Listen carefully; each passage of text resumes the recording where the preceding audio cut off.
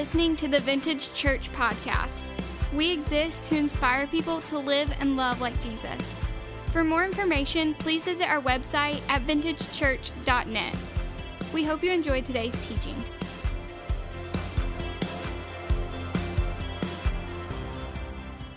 Well, I hope that you are doing well. I know it's a busy time for so many, and so many. Summer season is hitting, and people are beginning to travel and do all that kind of stuff. But we have an awesome summer plan here at Vintage when you're in town. If you miss able to be in worship with us, we know that like you're going to be traveling, we're going to be traveling, all these things are going to be happening. Download the Vintage app. That's a great way. It's the best tool for you to stay up to date with all the things that are happening around our church. If you miss a Sunday, you can go and you can listen to whatever we taught that weekend and that kind of thing. And so just make sure that's a great tool for you to stay connected as we move throughout the summer. This time of year, it's just kind of nostalgic for me. Like a lot of the most significant events in my life have happened in May and June. Anybody else kind of feel like the most significant events in my life are compressed to this little small window? I mean, like everything that kind of is really significant in my life happens from like the end of May to the end of June. My birthday is at the end of May. My kid's birthday is in the first week of June. My wife's birthday is in May. All these things, and like right now, it's even more so because there's some significant things that are kind of happening in my life right now.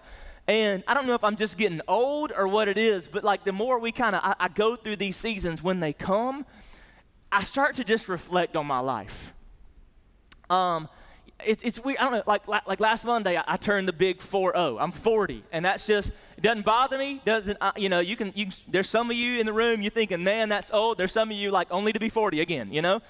But I just turned 40 last Monday, and then tomorrow my kids turn 10, and then in about 2 weeks from today, actually, Ashley and I will celebrate 18 years of marriage.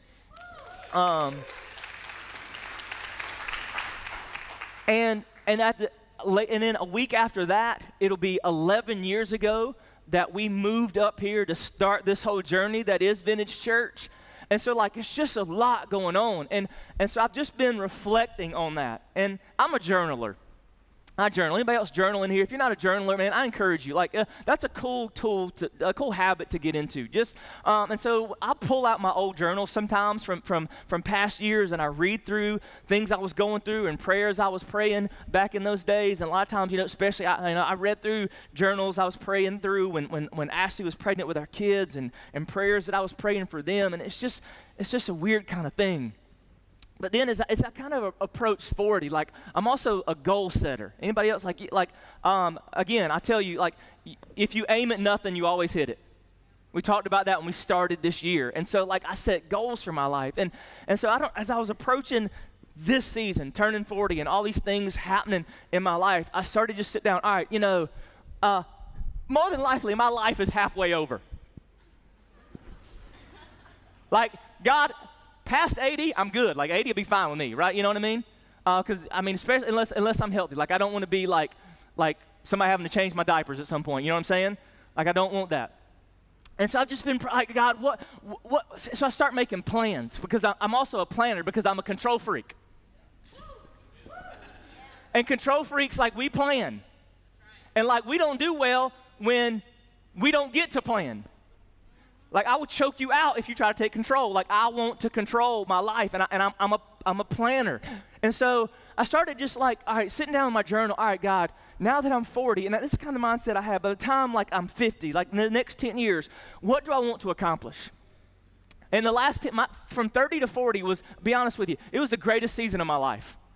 I mean, so many cool things happened in that decade. Right a week after I turned 30, my kids were born. A couple of months later, we launched the church. Like, it's just been a beautiful 10 years. It just really has. And I'm so grateful for all that God has been doing, and the fact that I get the privilege of pastoring this church, which I think is just the most amazing church on the planet. I love it. I love doing what I do.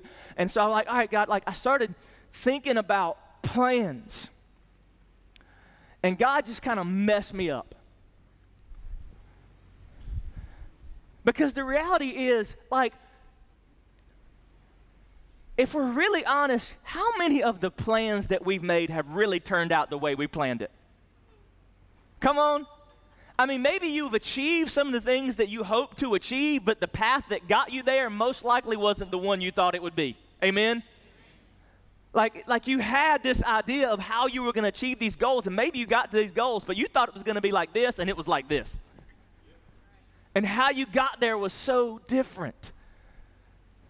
And so I started praying, all right, God, what do my plans need to be over the next 10 years?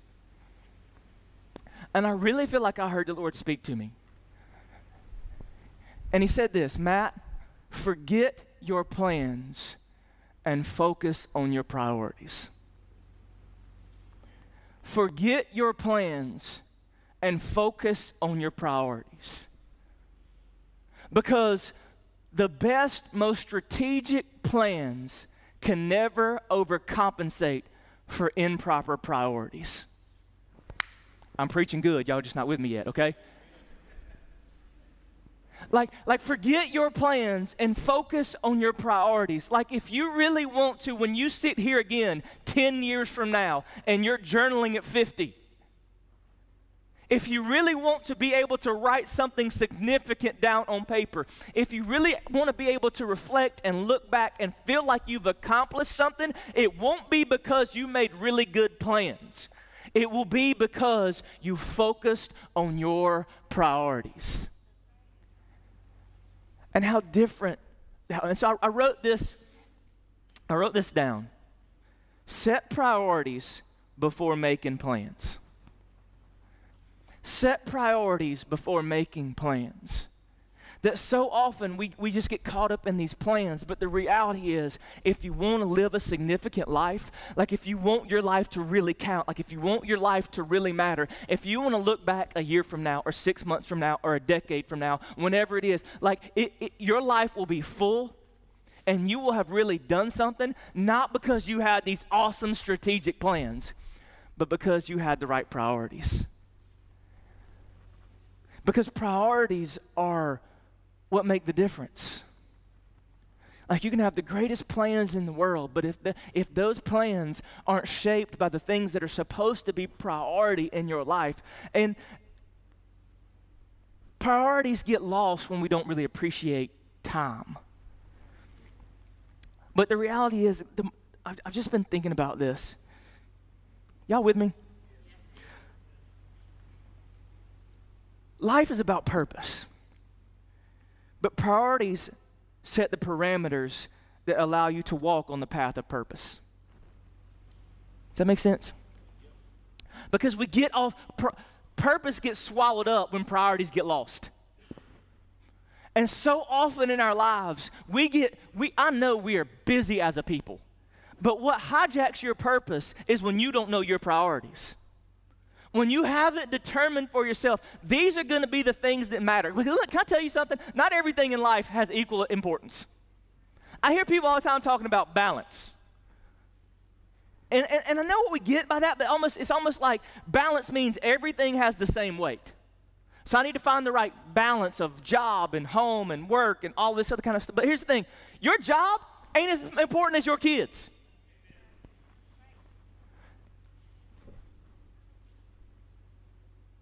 Your hobby is not as important as your spiritual health.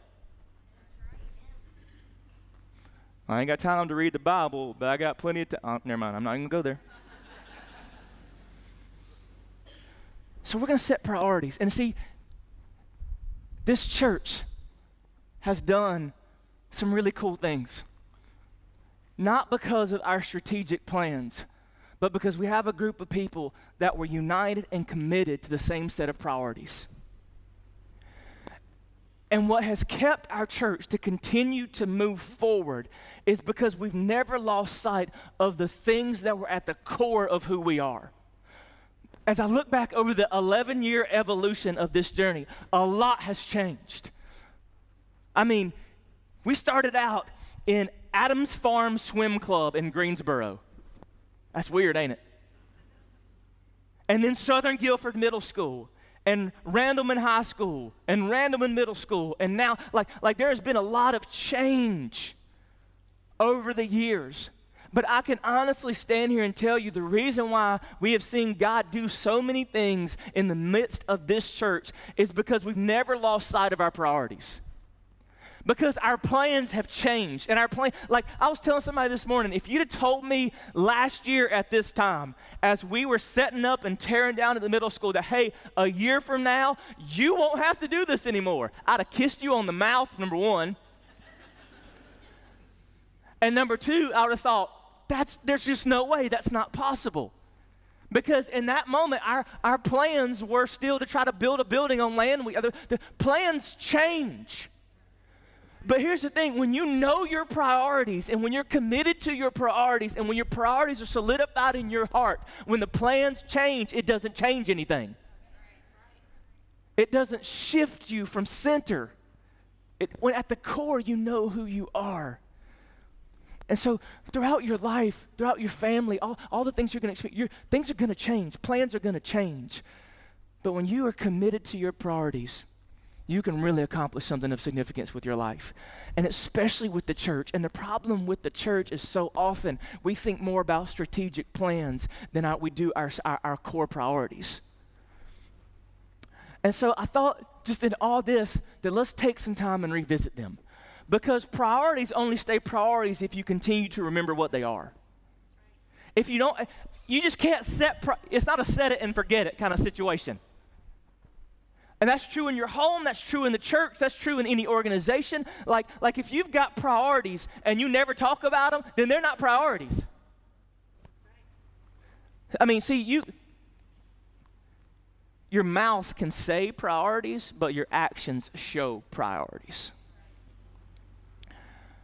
And so for the next few weeks, we're going to revisit. There are some things that have been at the core of who we are as a church, priorities for us as a church. And if we still happen to exist 10 years from now or 20 years from now or 30 years from now, no matter how the plans have changed, no matter how on the surface things around this church may look, these will still be priority for us. And these are the things that we're going to protect. Because a church fails to accomplish its mission when it drifts from its priorities.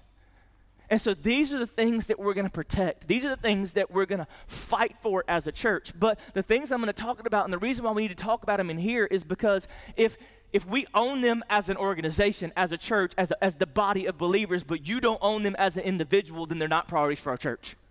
If they're only priorities that your pastors own, then we never really accomplish anything significant. But if there's something that you will own, then we can really change the world. And we started this church because we believe that the church is the only thing that has the potential to change the world. It's not a president.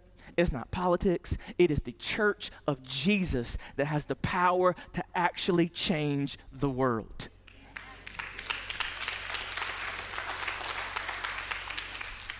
All right, I've spent 15 minutes on my intro, so we need to get started. So priority one is intentional relationships. Priority one for us as a church is intentional relationships. Relationships are the foremost priority of what Jesus started. Intentional relationships are the primary way Jesus changed the world. I'm going to show you. Okay? You with me? Say amen. See, intentional relationship, like it is intentional relationships, and through intentional relationship, this whole thing called Christianity began.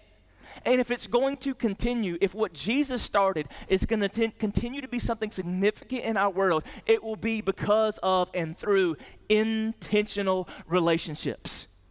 And this is something that the church loses sometimes. That there are a lot of things that are important in what we do, and we're going to talk about them as we go throughout this series.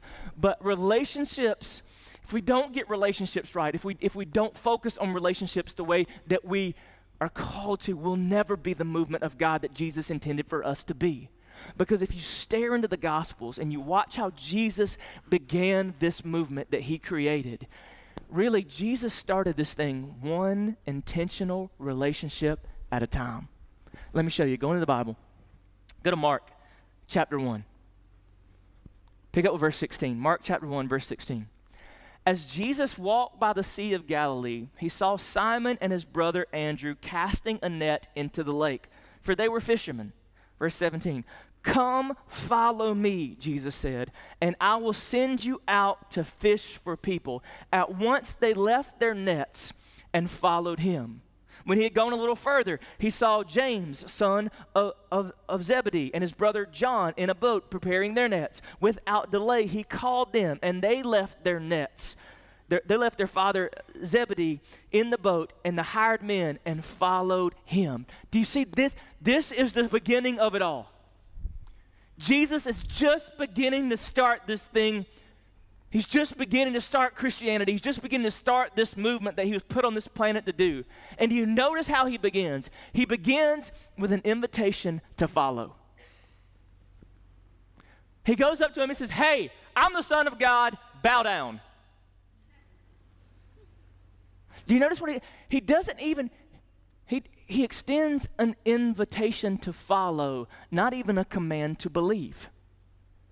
He doesn't say, "Hey, I'm Jesus, the only begotten Son, fully divine, fully human. Come, believeth in me, and thou shalt be saved." Jesus didn't speak King James English either. You know what he says? He literally is saying, like he's not even inviting them to follow a set of rules or a set of principles. He's not saying, come follow all these things. He's saying, "Hey, literally, guys, come and hang out with me. Come follow me. Like, I'm about to go do some really cool things. And what I want you to do is just come along with me as I go. And as I go, you're going to be able to see me teach, and you're going to be able to see me preach, and you're going to be able to see me do miracles, and you're going to get a bird's eye view, a really close, intimate view of what I'm about and what I want to do.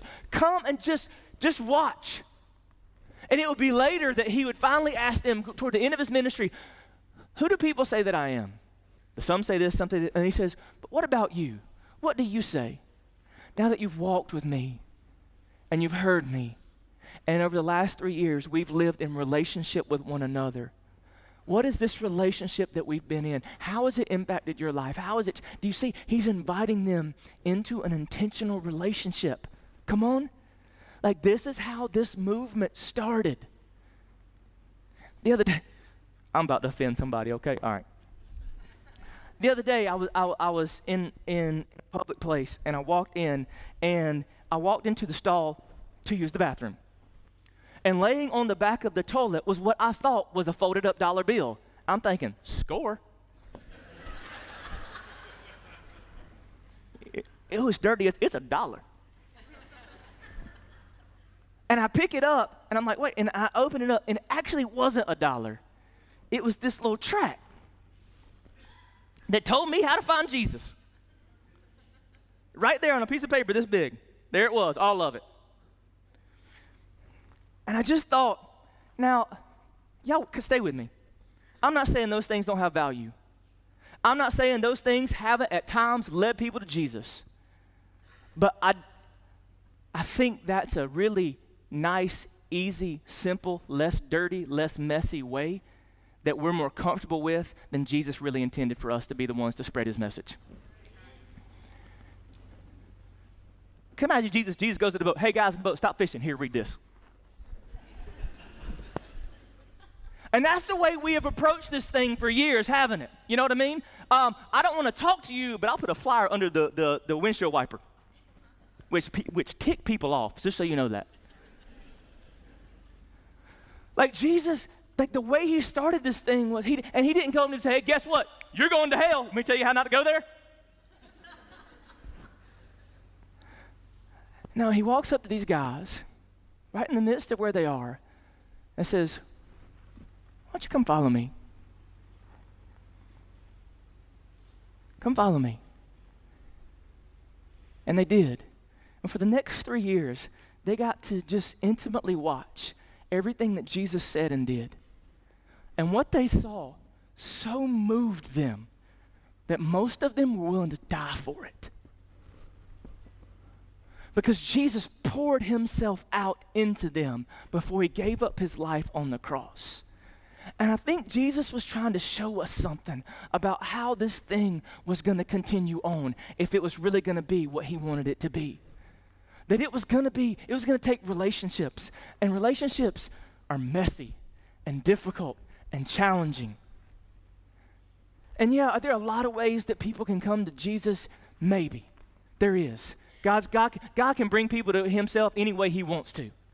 But I think in Jesus, he showed us, like, his ideal method is us to go where people are and start to tell them about who Jesus is and invite them to walk into our lives and them to see Jesus in us as we go throughout our lives in such a way that what they see in us and what they see through us is a Jesus that they fall in love with as well, and it draws them into him too. And I think, just look keep reading. Go to John chapter 1. Pick up with verse 40. Now Andrew, Simon Peter's brother, was one of the two who heard what John had said and who had followed Jesus. The first thing Andrew did was to find his brother and tell him, "We have found the Messiah, that is the Christ," and brought him to Jesus. Do you see how they come to Jesus? He says the first thing he did is he went to the people that he already knew, already had relationship with, and he invited them to come. He didn't say, "Hey, I found this guy. Here's a piece of paper, you can read about him." He goes into his world, and he goes into the relationships that already exist. Like when we find Jesus, the first thing that we are supposed to be moved to do is to tell the people who are in our lives who haven't found Jesus about who Jesus is. Let me give you another example. Go to John chapter 1, verse 45. After Philip found Jesus, then Philip found Nathanael and told him, "We have found the one Moses wrote about in the law and about whom the prophets also wrote, Jesus of Nazareth, the son of Joseph." Again, Philip goes in, not even just to some random stranger. He goes up to the people that are already in his circle of influence and says, "Hey, we've found something here." And it's something we believe is pretty significant. And because I love you, I don't want you to miss out on the significance that I've found. Come and see for yourself. Come check it out. Come see who Jesus is. Come learn about all that he's doing. Let me give you another example. Mark chapter 5. A demon-possessed man just finds Jesus. He's just been delivered. He's just found hope in Jesus Christ.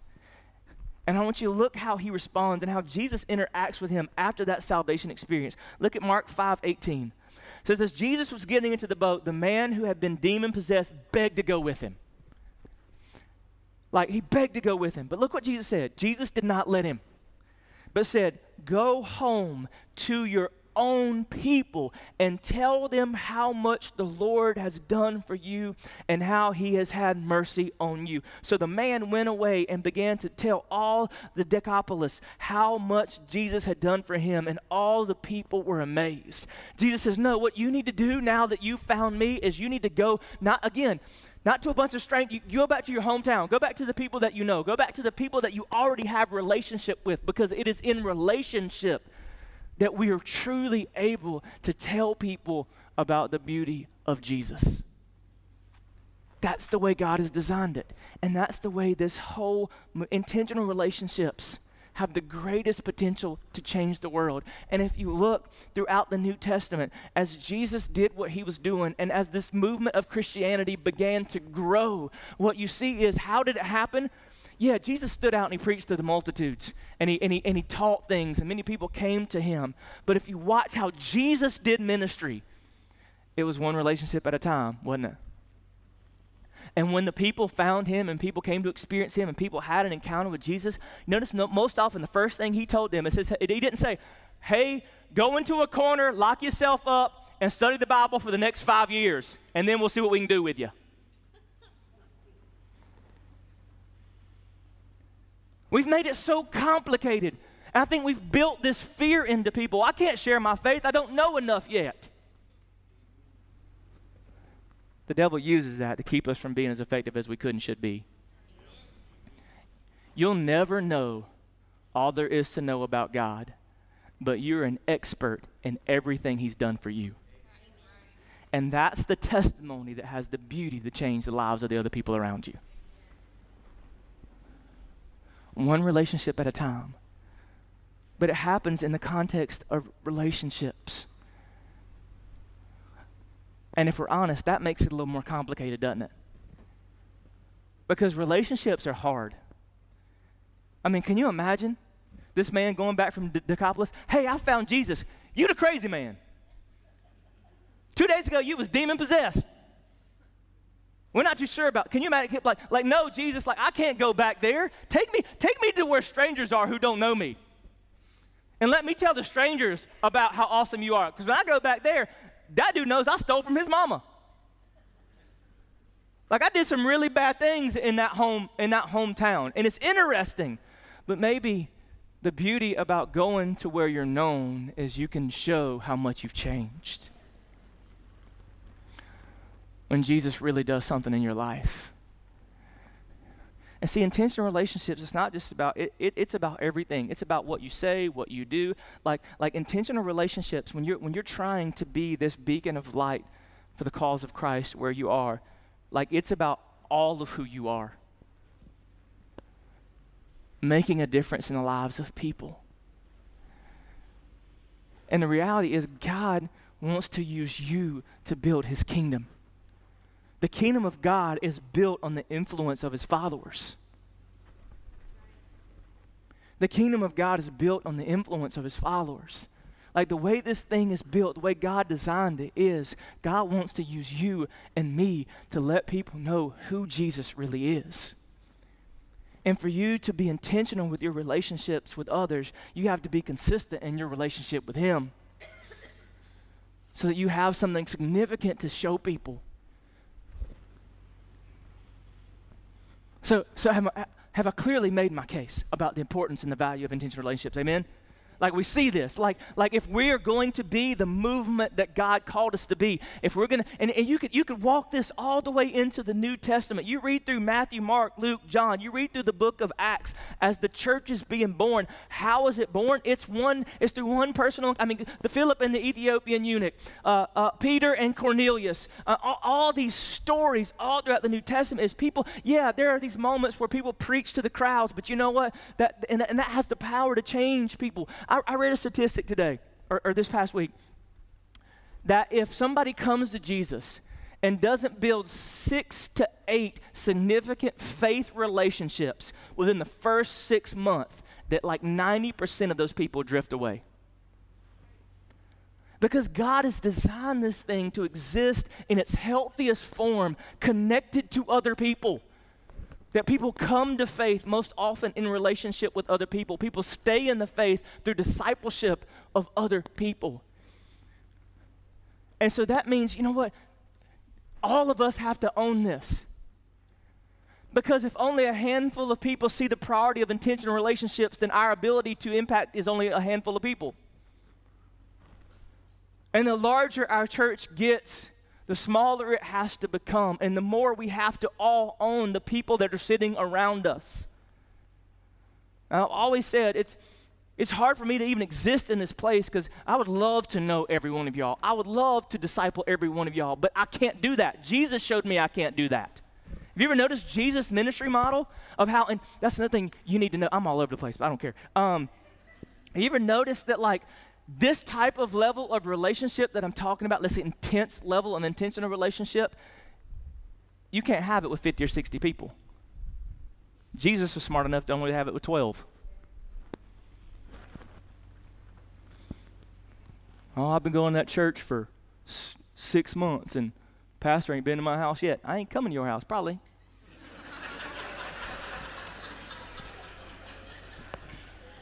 Unless you invite me. And you're cooking something good. I like meat. If you're a vegetarian, you weird. God gave you teeth. I'm sitting on those. What was I even talking about? The reality is I can't know all of the people. And you know what?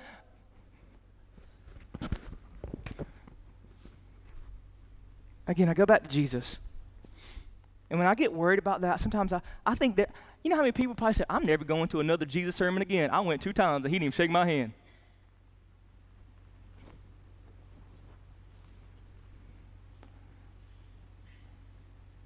And I can't be the only one that needs to know that. You need to know that. There are only so many people that you can be intentional with. There are only so many people that you can invest in. Now, you can be kind and loving and faithful to everyone that you meet, but there's a level of pouring yourself into other people that you need to know. You need to know your limitations. Am I making sense? Jesus did.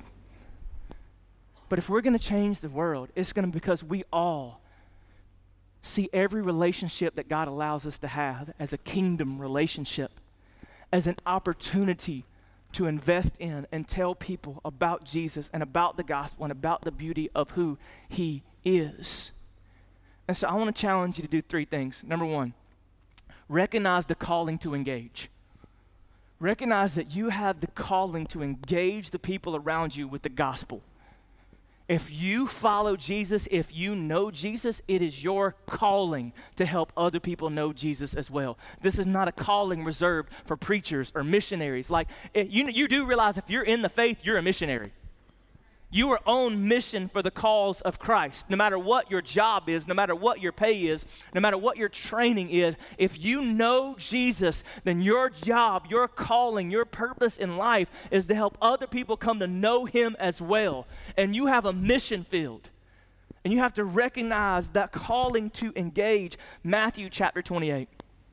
It says, then Jesus came to them and said, all authority in heaven and on earth has been given to me. Therefore, go make disciples of all nations, baptizing them in the name of the Father and of the Son and of the Holy Spirit, and teaching them to obey everything I have commanded you. And surely I am with you always to the end of the age. And right there, we were given our purpose. It says, go. Basically, go do for others what I've been doing for you. I engaged you in relationship. You got to go engage other people in relationship for the purpose of helping them understand everything I've shown you. And that's been the snowball of Christianity is Jesus poured into the disciples poured into the early church, and you're here because somebody built a relationship with somebody that eventually trickled down to you coming to Jesus. That's right. Recognize the calling to engage.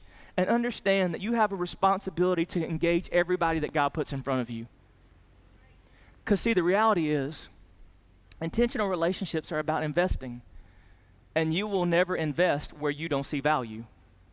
And the problem is, there's people in your life that you've dismissed as not valuable because they look a certain way or talk a certain way or have some certain thing that builds into your prejudice, and you've dismissed them. Jesus warned us, Matthew 25:42. For I was hungry, and you gave me nothing to eat. I was thirsty, and you gave me nothing to drink. I was a stranger, and you did not invite me in. I needed clothes, and you did not clothe me. I was sick and in prison, and you did not look after me. They also answered, Lord, when did we see you hungry or thirsty or a stranger or needing clothes or sick or in prison and did not help you? He will reply, truly I tell you, whatever you did not do for one of the least of these, you did not do for me. See, Jesus is saying he takes personally what we do with people relationally. And you have to recognize the calling to engage the people around you. You have people around you that God has ordained that you are the one. You are the voice for his sake in their lives. Like there's somebody in your world. It starts in your home. You say, well, who am I supposed to invest in? The people closest to you. Parents, we love your kids. We want to invest in your kids. We want to pour in your kids, but we can't do it if you're not. Your mission field starts there. And I know that's messy. I know that's tricky, but you have to recognize the calling to engage. Second thing, develop the compassion to endure. You got to have compassion to endure. And let me explain what I mean by that. Like to endure these type of relationships, because relationships get hard, you have to have a deep level of compassion and love for people. Because if you don't, people will chew you up and spit you out. And if you don't learn how to genuinely, sincerely love people, to have compassion for people, then you will never be intentional with them the way that God needs you to be to build his kingdom. Colossians 3:12, therefore, as God's chosen people, holy and dearly loved, clothe yourselves with compassion, kindness, humility, gentleness, and patience. Bear with each other and forgive one another. If any of you has a grievance against someone, forgive as the Lord forgave you. And all these virtues put on love, which binds all things together in perfect unity. See, if you lack compassion, you will always look at people as what you can get from them, not what you can add to them. If you lack compassion, you will always be looking at people as something that you can use and something, a tool for your benefit. And if you're going to build in kind of intentional relationships that we're talking about that are going to make a difference in the kingdom, you have to have compassion for other people. You have to learn how to love other people in a genuine, powerful way. Philippians 2:5. And your relationships with one another have the same mindset as Jesus Christ. What if you went into every relationship with the same mindset as Jesus? You ever thought about that? What if you saw your spouse with the mind of Christ? What if you saw your kids with the mindset of Christ? What if you saw that obnoxious, annoying coworker with the mindset of Christ? How would it change? See, when you combine calling and compassion, you can really do something in your relationships with other people.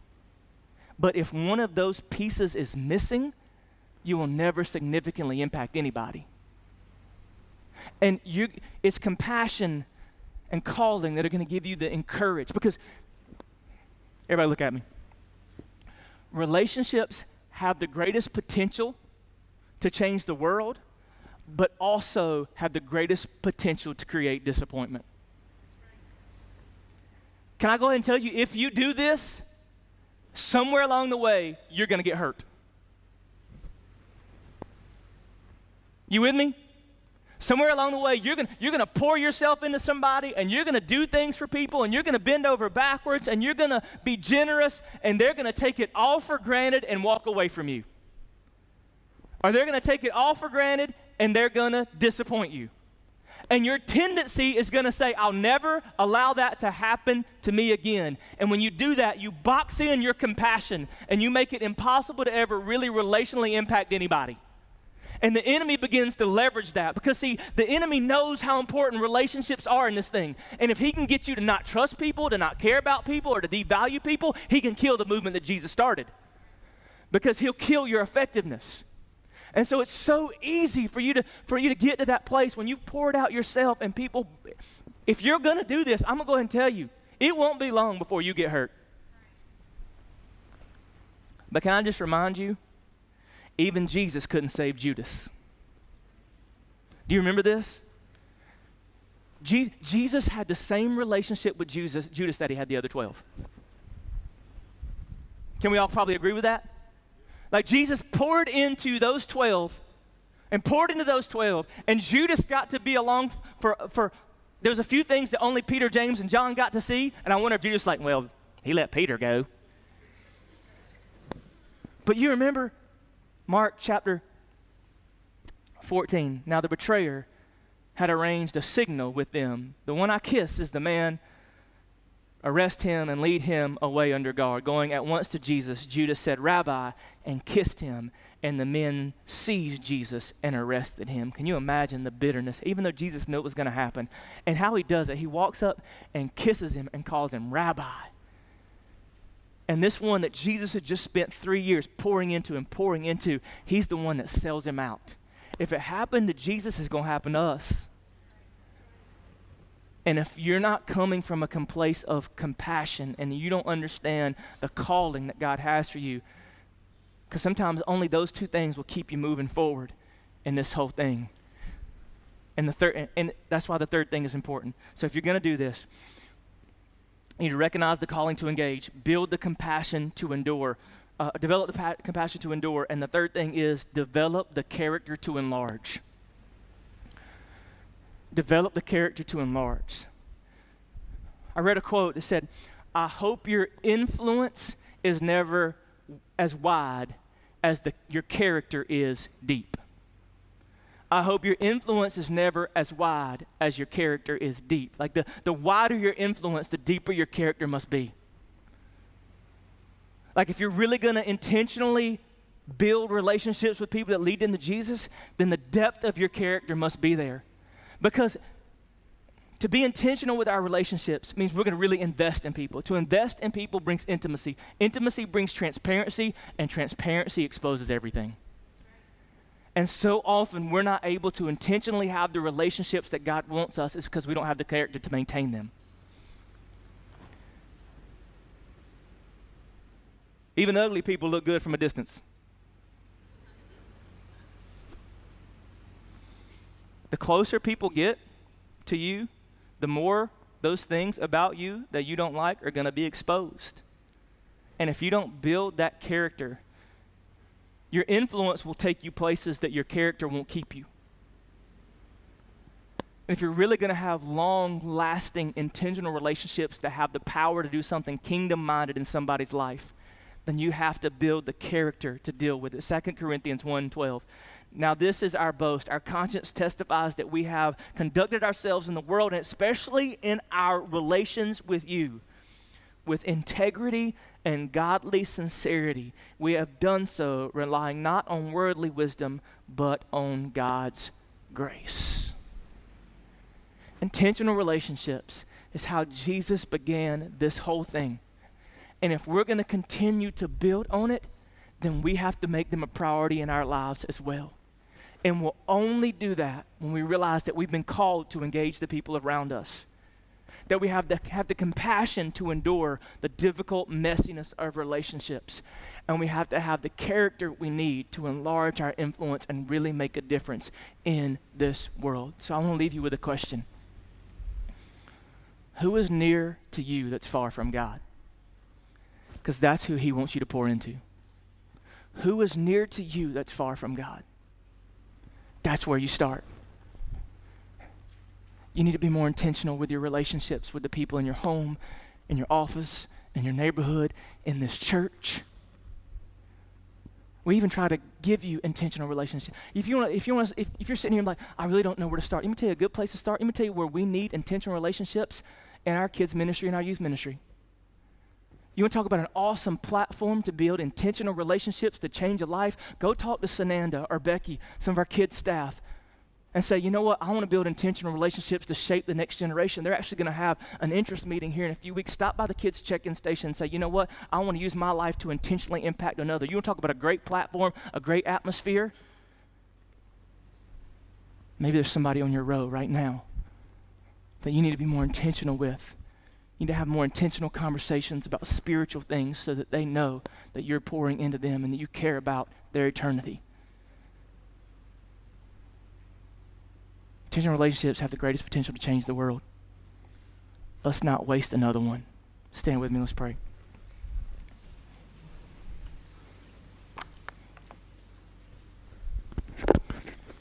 As your heads are bowed and eyes closed, this is what I'm praying right now, that God's bringing to you the faces of the people that he wants you to influence, to be more intentional with. Who is near to you that's far from God? Who is near to you that you need to pour into, that you need to talk to about Jesus, that you need to have conversations with? When's the last time you had a spiritual conversation with your spouse? When's the last time you had a spiritual conversation with your kids? When's the last time you had a spiritual conversation with your coworker? When's the last time you had a spiritual conversation with somebody that God has already strategically put? Where you are on the map is where you are to be on mission.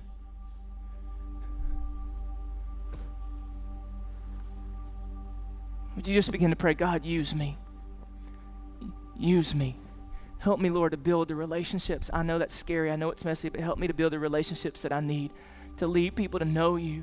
Help me to take advantage of every moment that I have, every conversation, every encounter. May it be seasoned with salt.